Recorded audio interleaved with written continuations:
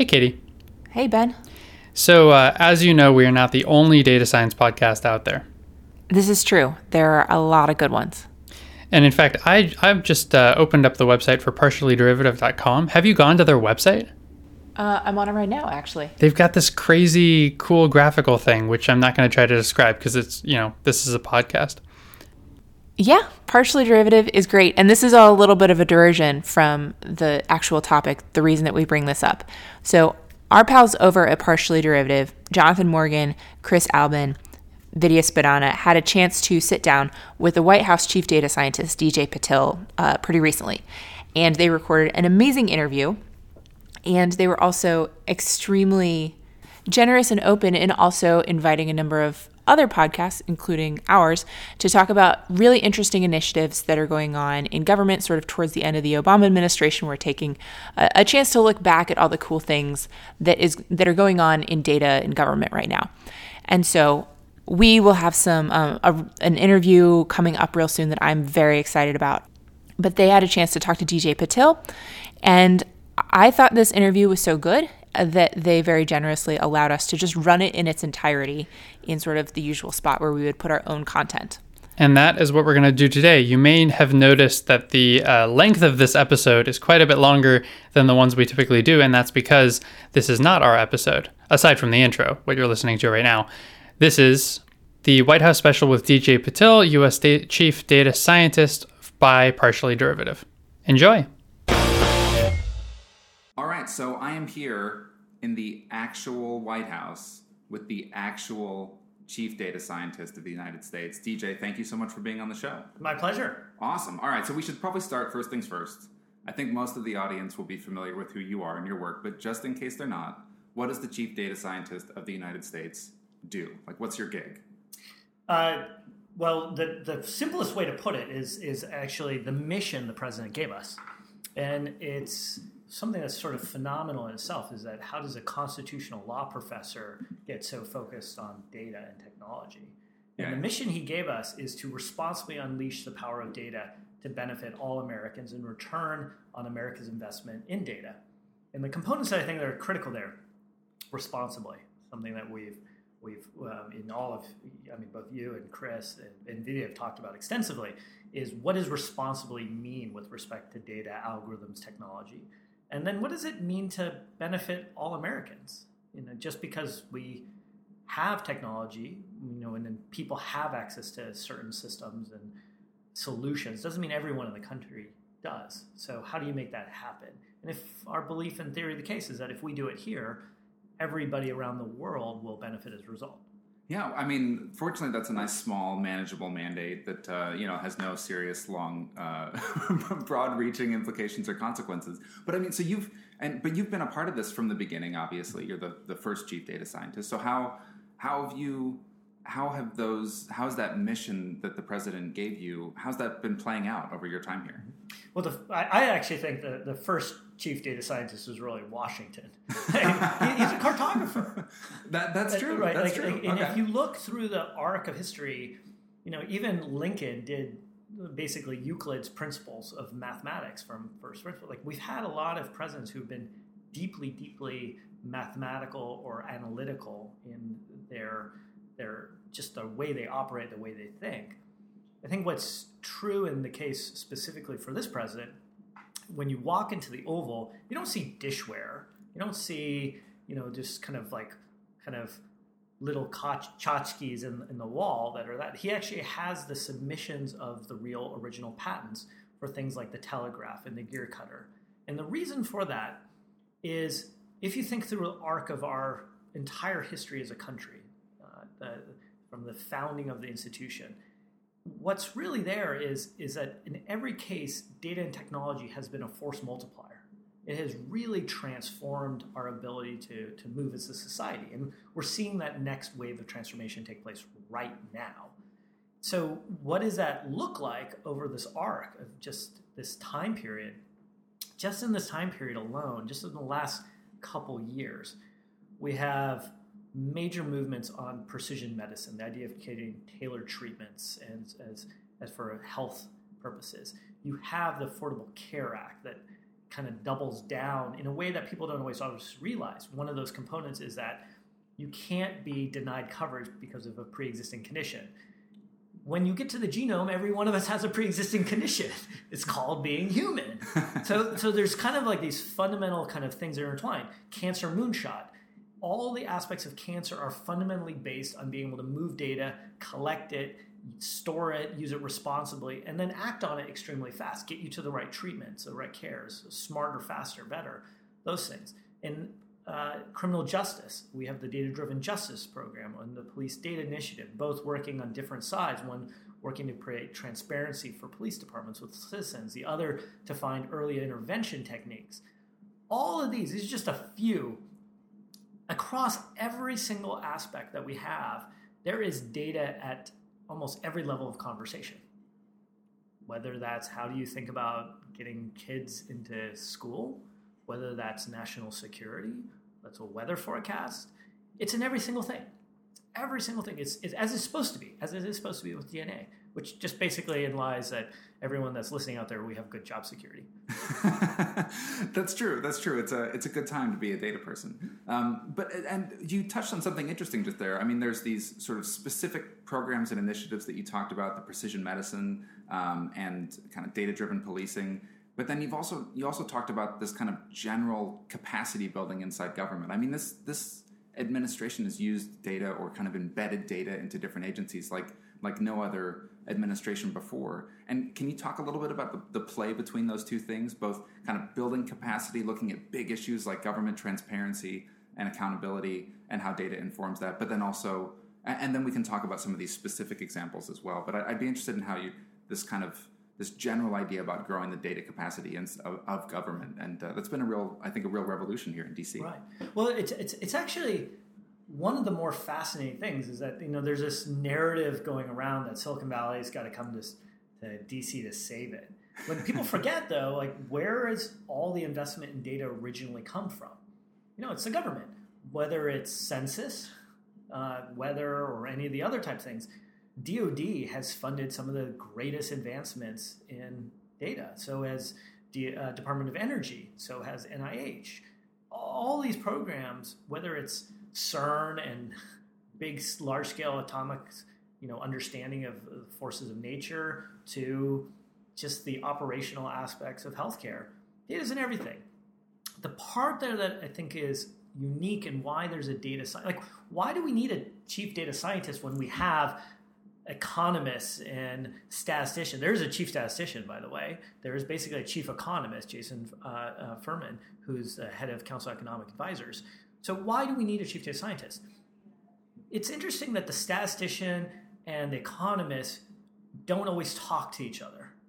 And it's not a Bayesian thing. It's like we're in different verticals or different silos. Mm-hmm. And then the aspect is an increasing amount of data is happening from outside the federal government. There's more. So how do you bring that data together? How do you really rethink the way data is being used?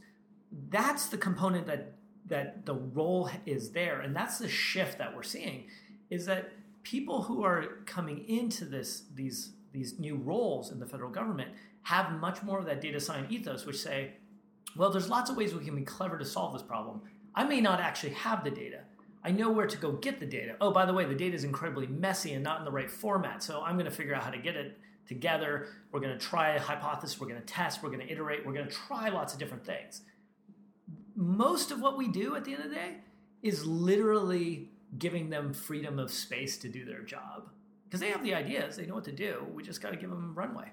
Yeah, and I think you're in a unique position to recognize that kind of that technology professional mentality, right? Like you come out of Silicon Valley. Well, I know that you worked in government before. You've been in Silicon Valley, and now you're back in government again. Kind of trying to bridge that gap between these two communities that sometimes can be a little bit distant. Like even the idea that Silicon Valley needs to come in and save government. I know sometimes people bristle at that here in DC, and then I know at the same time people in the tech community kind of bristle at the way that government does things because they don't really understand it. And so how do you see that? How do you see that relationship getting stronger? How are you bridging that gap? Because it really sounds like that's a big part of what you're describing here is data inside government, data outside government, kind of adopting that mentality and bringing that capacity to the work that government's already doing. But at the same time, not forgetting that the foundation of a lot of these technologies and data-driven approaches came out of government in the first place. So it's, how are you kind of making that marriage stronger? Yeah. So the easiest way to think about this is think through all the different podcasts that you've done where you said, wow, we need to work on this. Or you call it a story and you're like, geez, how did that happen? That's crazy. Like, there's so many different problems. The biggest issue is we don't know how to help. Like we say, I know how to do that. We know how to raise our hand and say, I could help on that. But there's no door. There actually often is a door. It's just not well marked, or it's hidden or obfuscated in layers of bureaucracy. So what we really tried to do is try to figure out how to show everyone the door. The other part that's there is really just helping people exchange, like create a common language. And one of the most powerful common languages is data. At the end of the day, you're able to talk about things, share things, and kind of see the different approaches. When we don't use data as a weapon against each other, we're actually using it to have a conversation, it changes the tenor of the whole nature of how we're actually in discussion. We make it a discussion. So and the final part there I think that's most important is if we say that this is the mission, the Secretary of Defense has a great way of saying it. It's like there's nothing greater than waking up knowing you're part of something bigger. And when you're part of a mission, it's awesome. I mean, you've had a chance to experience it. Others have, like who people have worked around these problems. And the part there that is unbelievable is just when you get a chance to do it. And that's it's just giving people doors. Yeah, and actually, that's a good point to bring up because I know this has been a big part of what you've been doing here is inviting more technology professionals, kind of and data science professionals into the government. And I know that actually, speaking of the Secretary of Defense, you were recently acknowledged for a pretty significant award. I think the highest award that a civilian can receive from the DoD. Is that right? That's right. I know you probably don't want to talk about it too much because but where's your medal? I know. I can't. I can coin check you, but I can't. Exactly. I can't medal check you. You can't coin check. That's one of the. I'd probably lose at that too. Let's be honest. No, but in all seriousness, it is true that it was an incredible honor to be able to receive an award, even a medal, which is kind of a weird, surreal thing. But the number one thing that you don't come in this job trying to win medals. What you're trying to do is find an avenue to add value. And the number one thing I tell the data scientists all the time is data scientists you should be in a role where you are ridiculously, overwhelmingly impactful. If you're not, figure out how to be ridiculously impactful or go find another place where you can be. Because the ability to singularly be a force multiplier, like not like a 1x, a 2x, a 3x, like 10x, 100x force multiplier on any problem is never been more true. We got easy ability to have access to technology. Data ubiquity is there.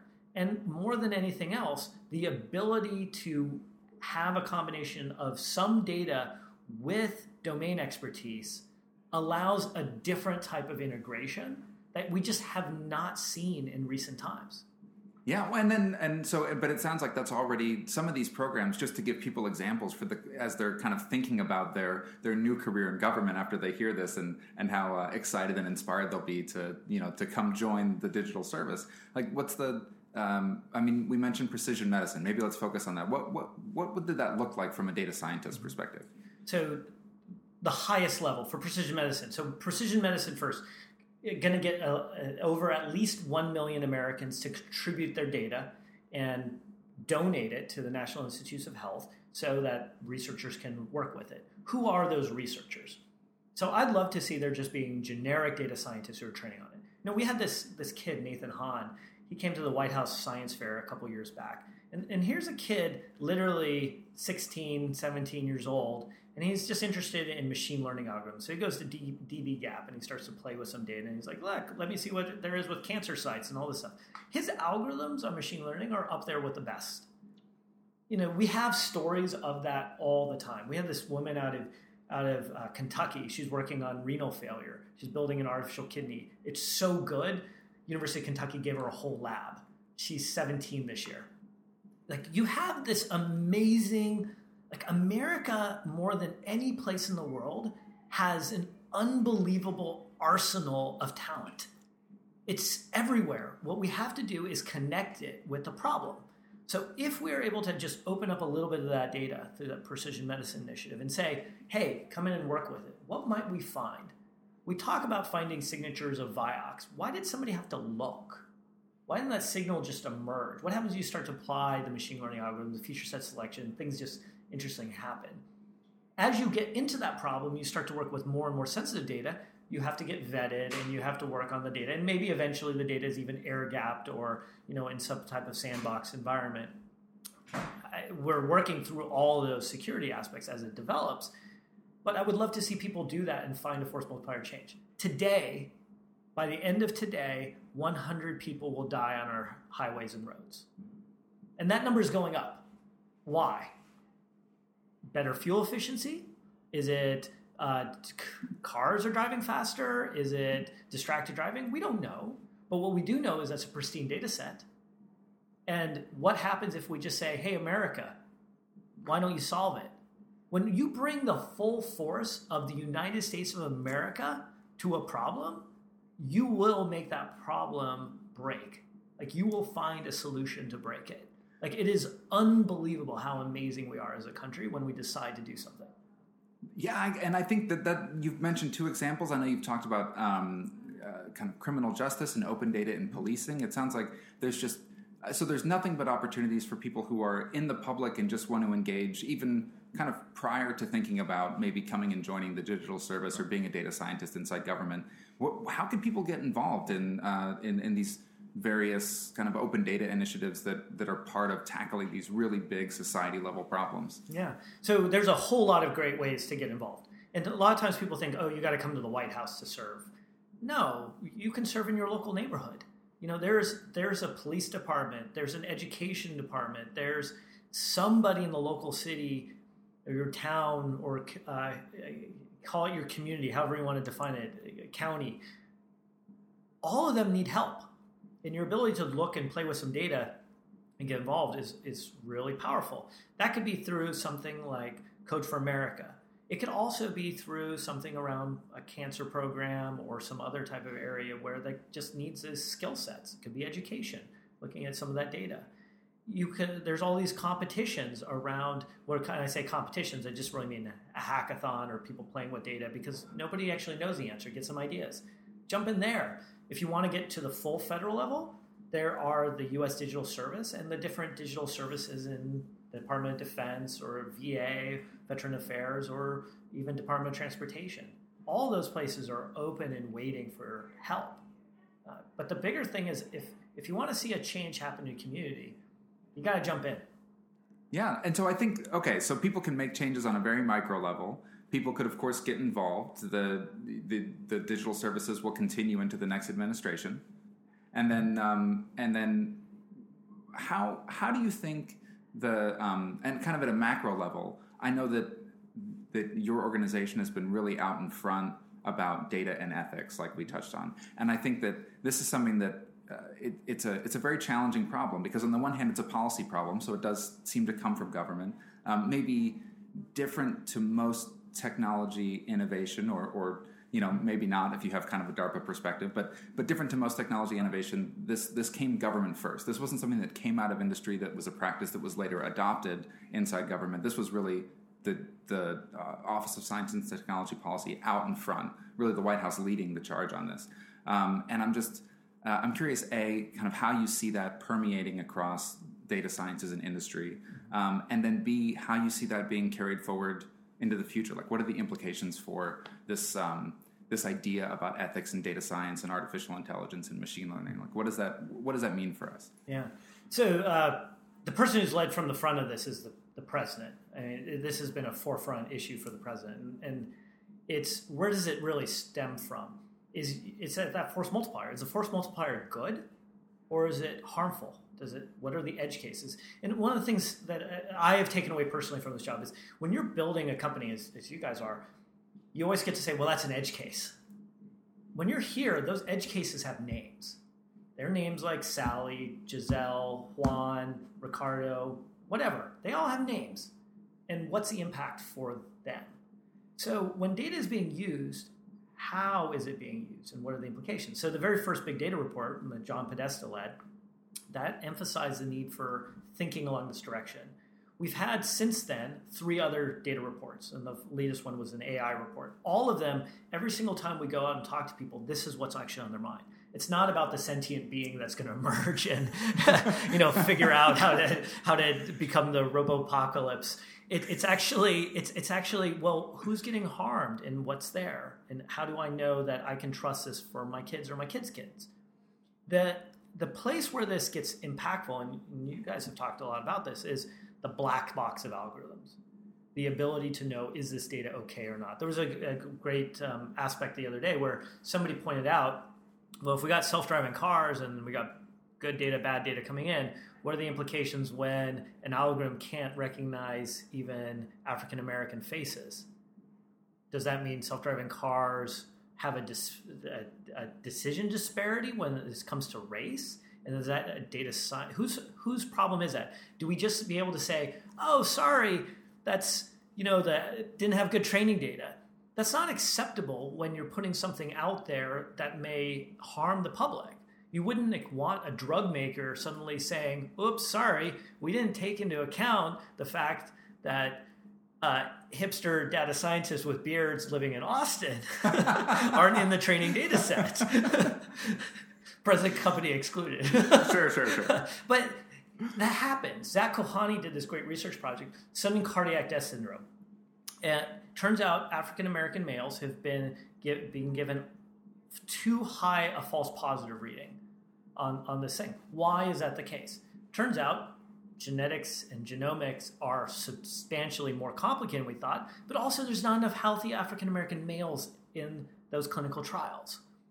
But if you look even more, there's not even really women in a lot of clinical trials, let alone talk about ethnicity of women in trials. So as we're working with data, you kind of go back to the source and say, well, what bias is there? And all of these other things. And then the other one that I think we have to confront, and everyone has to start really asking these questions, is what does it mean when somebody just slaps a label on something that says data science verified, just because it's a great for sales and marketing? And as data scientists, all of us need to take a very serious look at that and say, does that meet our bar? Because those people, when they sell something, they are representing it on behalf of the community. And as a community, I'd like to think that we're better than that. Yeah, so I mean, I think there's this idea that, of course, it really speaks to the need for data scientists and almost like in policymaking positions or near policymakers to be able to inform at a high level when we should be or what steps should we be taking to verify that the data that we're using to make these decisions is not biased or that our processes aren't biased. But then at the same time, you're talking about this individual responsibility. And where do you feel like that's going to come from? I mean, is it situations like this where those of us in the community who have sort of seen this in action can be advocating for it, or those who are listening to this podcast can accept it and do some thinking? And but maybe beyond that, as a kind of a practice or as an industry, how do we? Is that something we can institute? Like, what do you think? Are changing policies, changing education, certifying? I mean, what do you think? Well, if we're not careful, we're going to get regulation. And the regulation will come usually in the form of legislation. And that has good and bad effects. It's very tough to get that kind of legislation correct when it's a very fast-changing technical landscape. Extremely hard to do.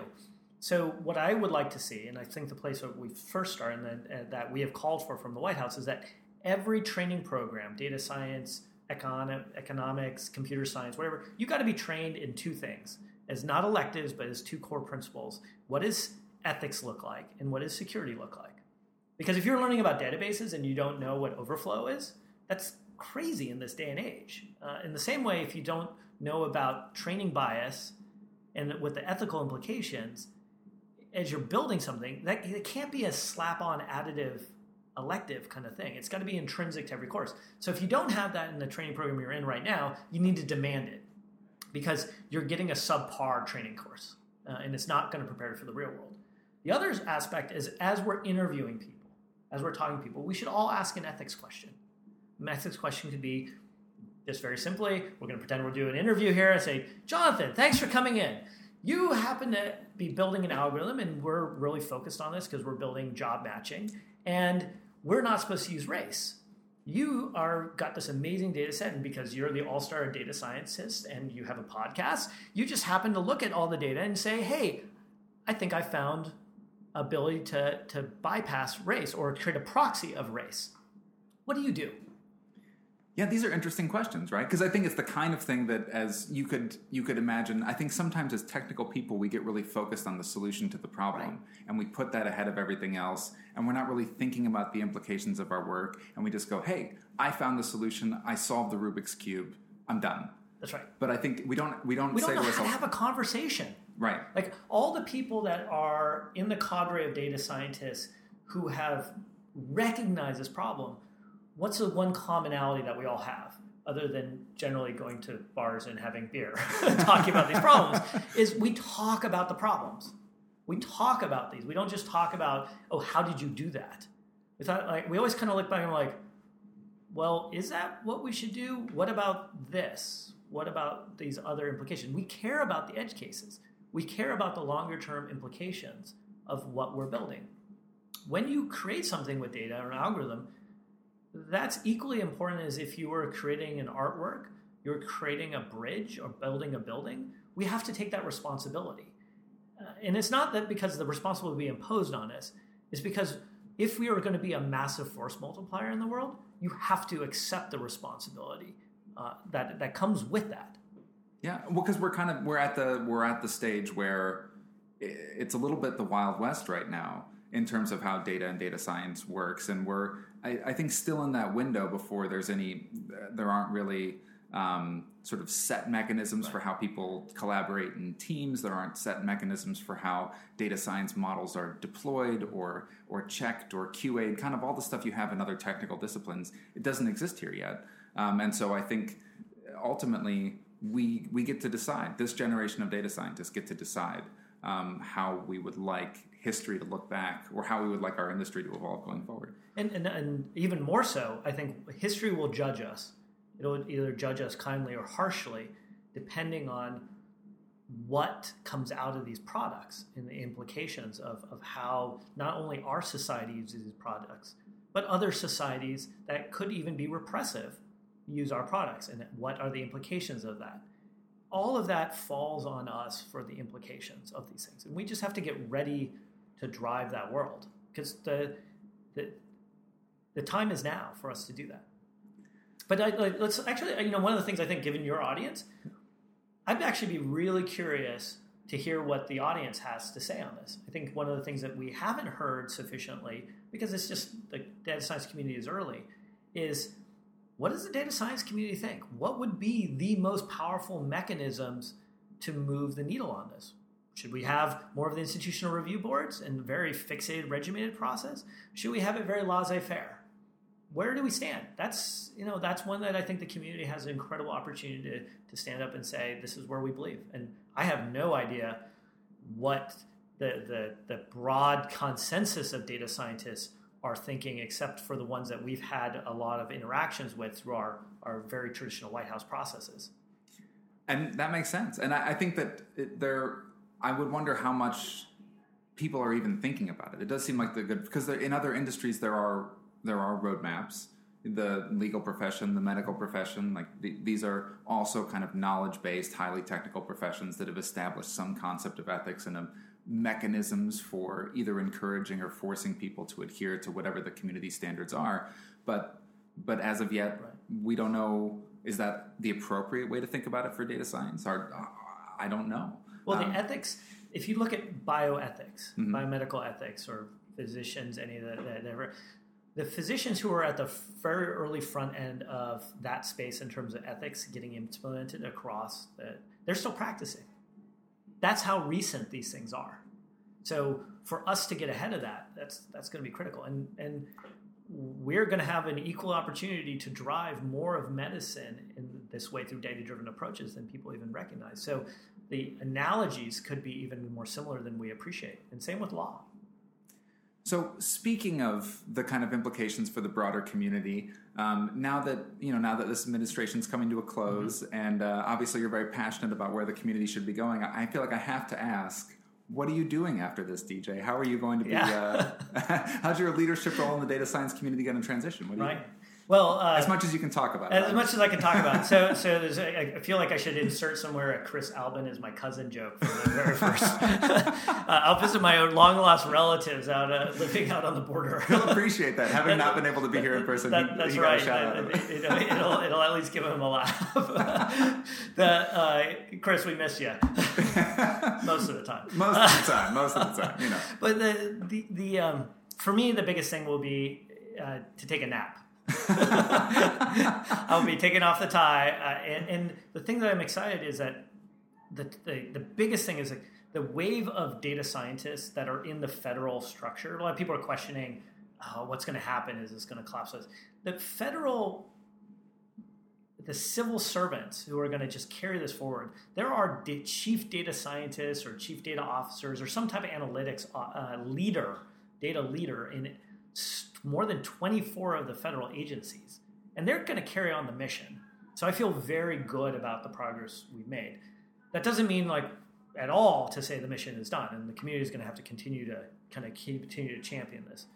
For me personally, I'm a big believer that there's a big difference between experience and wisdom, and you go from experience to wisdom through reflection. Reflection is sitting down thinking, it's talking to people, having these kind of conversations, writing, all those different things. And so I'll go through some period of reflection to try to distill as much as I can from this really very, very unique experience. And then I think I'm really going to be excited to get back to building. I think and the powerful thing about all data scientists is we're makers at heart. And if we've taken anything that's there is your ability to be creative and create something novel and do something that's unique that nobody saw, like your work on ISIS, using Twitter data. Those type of things you just see, like people seeing the world through a lens that people hadn't seen before. It's kind of like when you see a photograph and you're like, wow, I never saw the world that way. We have that unique ability to do that with data. How does that resonate as a true product or something that somebody else can do?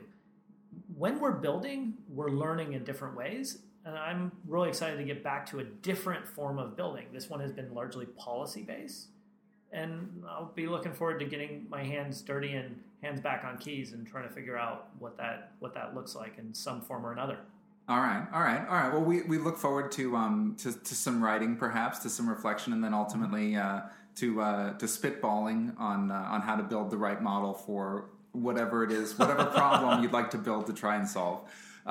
So that's cool. That sounds like it'll be, and a well-deserved rest after. I mean, I know around here at the White House, I was joking just last night that it's not uncommon to find a fair number of workaholics around here. You guys all push pretty hard because everything is important at this level. There's always a crisis, and there's always an opportunity to do more.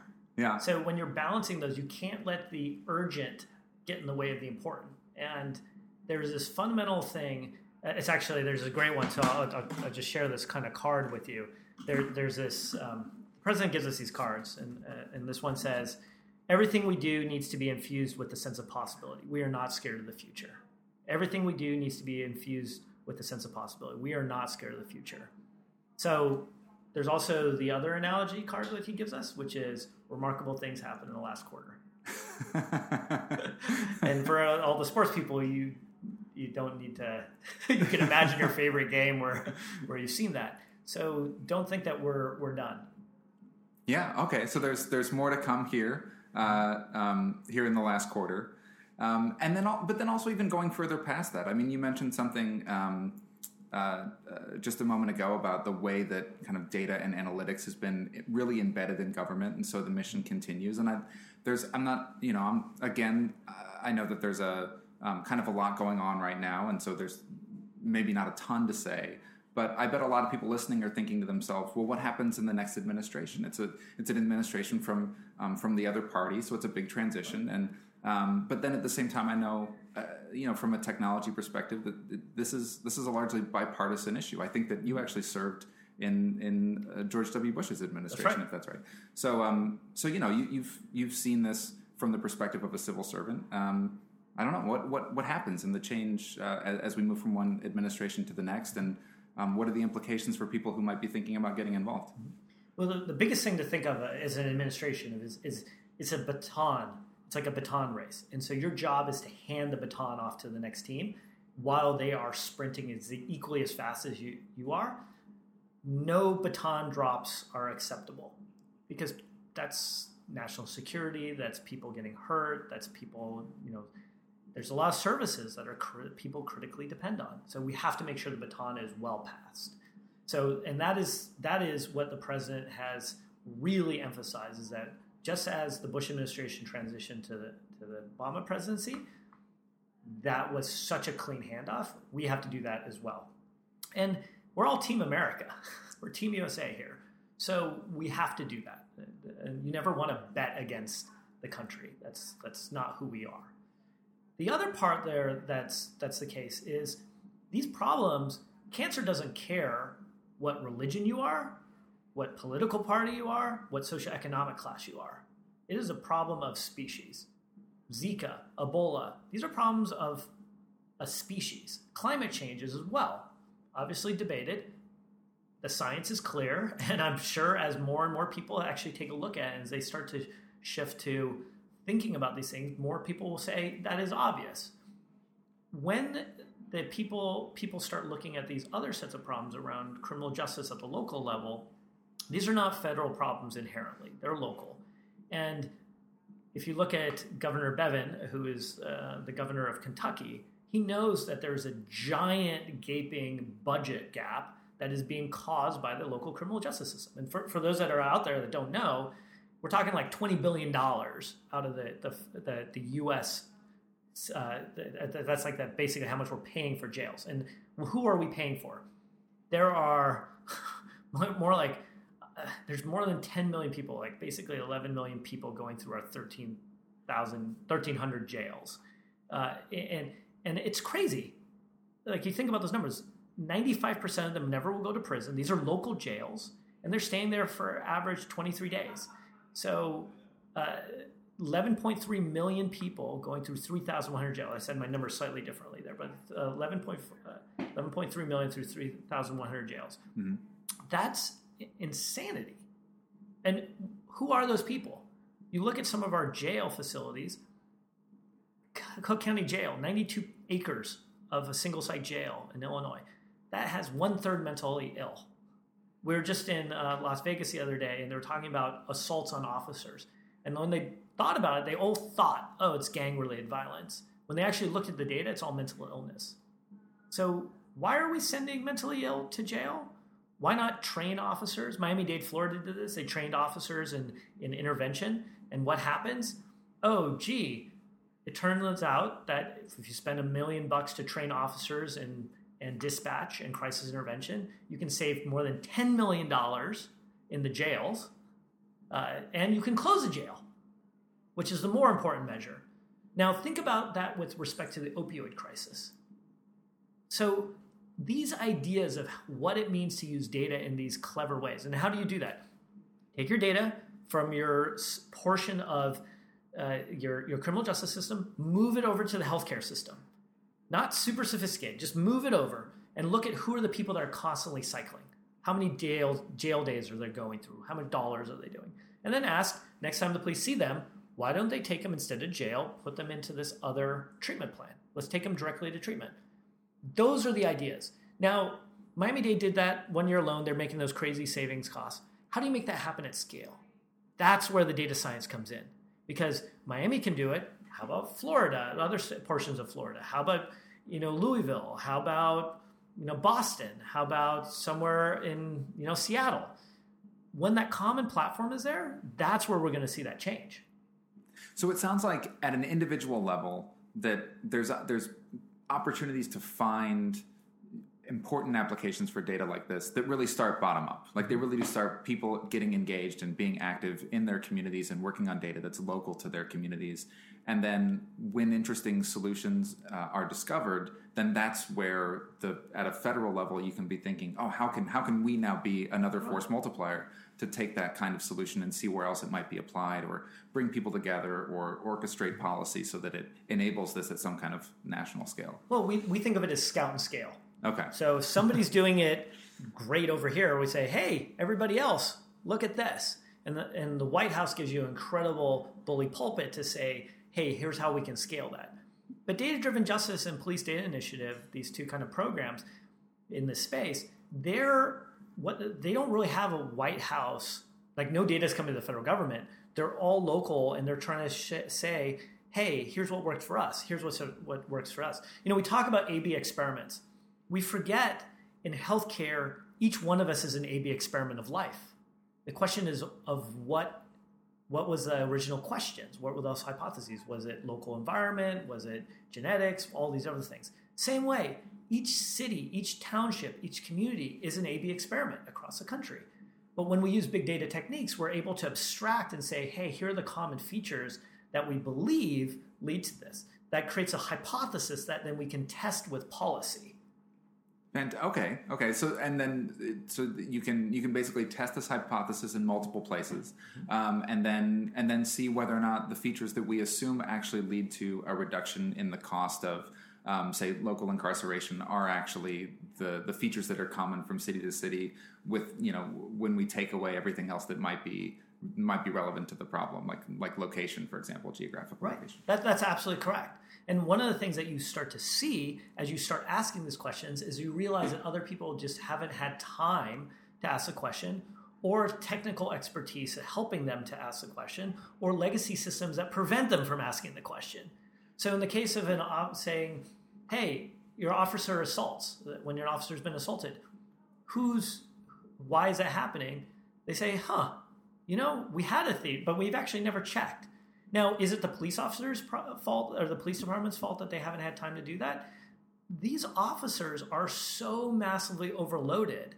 It's unbelievable because we're asking them to do more and more and more. And just to kind of go to another example here, because this is one that I think is important. It's like we talk about police officers and we forget what is data doing for the officer. And the team at University of Chicago did a really cool set of research projects with a town down in the south.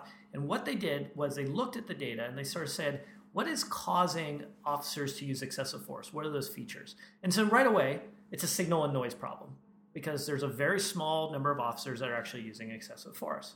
So then you got to kind of separate that out and you start looking at that data. And the first set of features is super obvious. You have a history of traffic accidents and the usual kind of things. Then suddenly a couple features emerge in the middle. Number one, oh, look, you responded to multiple suicide calls. Oh, you responded to domestic violence where children were present.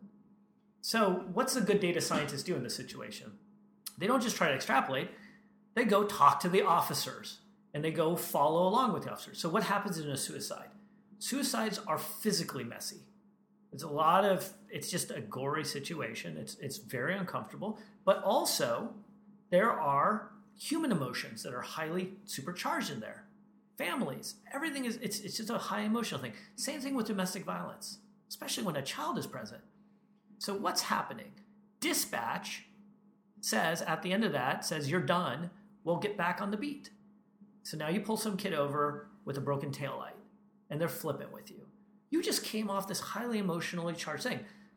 None of us are good enough to go from that context shift. So why is the dispatch system not thinking about this ahead or anticipating this? Because the data is obvious. Give the officer some time to decompress. Give them some chance to become back to being normal and human. That's a failure of data rather than an opportunity of where data is being used in the way it could be to help the officers. Yeah, that makes and it sounds like these are things that given, and of course things are always obvious after the fact, but that sounds like a relatively straightforward discovery that somebody made once it was once somebody looked at it. Playing just with a little bit of data. We're talking just a few months of effort. Mm-hmm. We're not talking like, some whiz bag thing. Even data-driven justice, this idea of moving the data around from one system to another. The first portion of this, we're talking like passing spreadsheets. We're not talking like crazy super infrastructure. This basic level stuff gets you very close to the problem. But when you start working with the people, you will see a very different angle of the problem. Yeah, and so it sounds like it's kind of right there. It's right in front of us. And there are problems to be solved, like real human lives in the balance, problems that we can go out and be solving. Yeah. Imagine you did this. We always talk about a data set.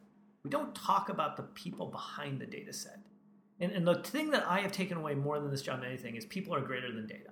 We all know that intrinsically. But if you remember and you have the people that you have in your mind when you're working on this, you'll have a different approach. All right. Well, I think that's actually a fantastic place to end it. It's a nice reminder for the audience. And thank you so much, DJ. This has been a really fantastic interview. We really appreciate you coming on the show, and thanks for everything that you and your team have done for both the data science industry and for the country. Yeah. Thank you, guys. It's been fun, and looking forward to seeing what the community can do. I'm really excited for everything.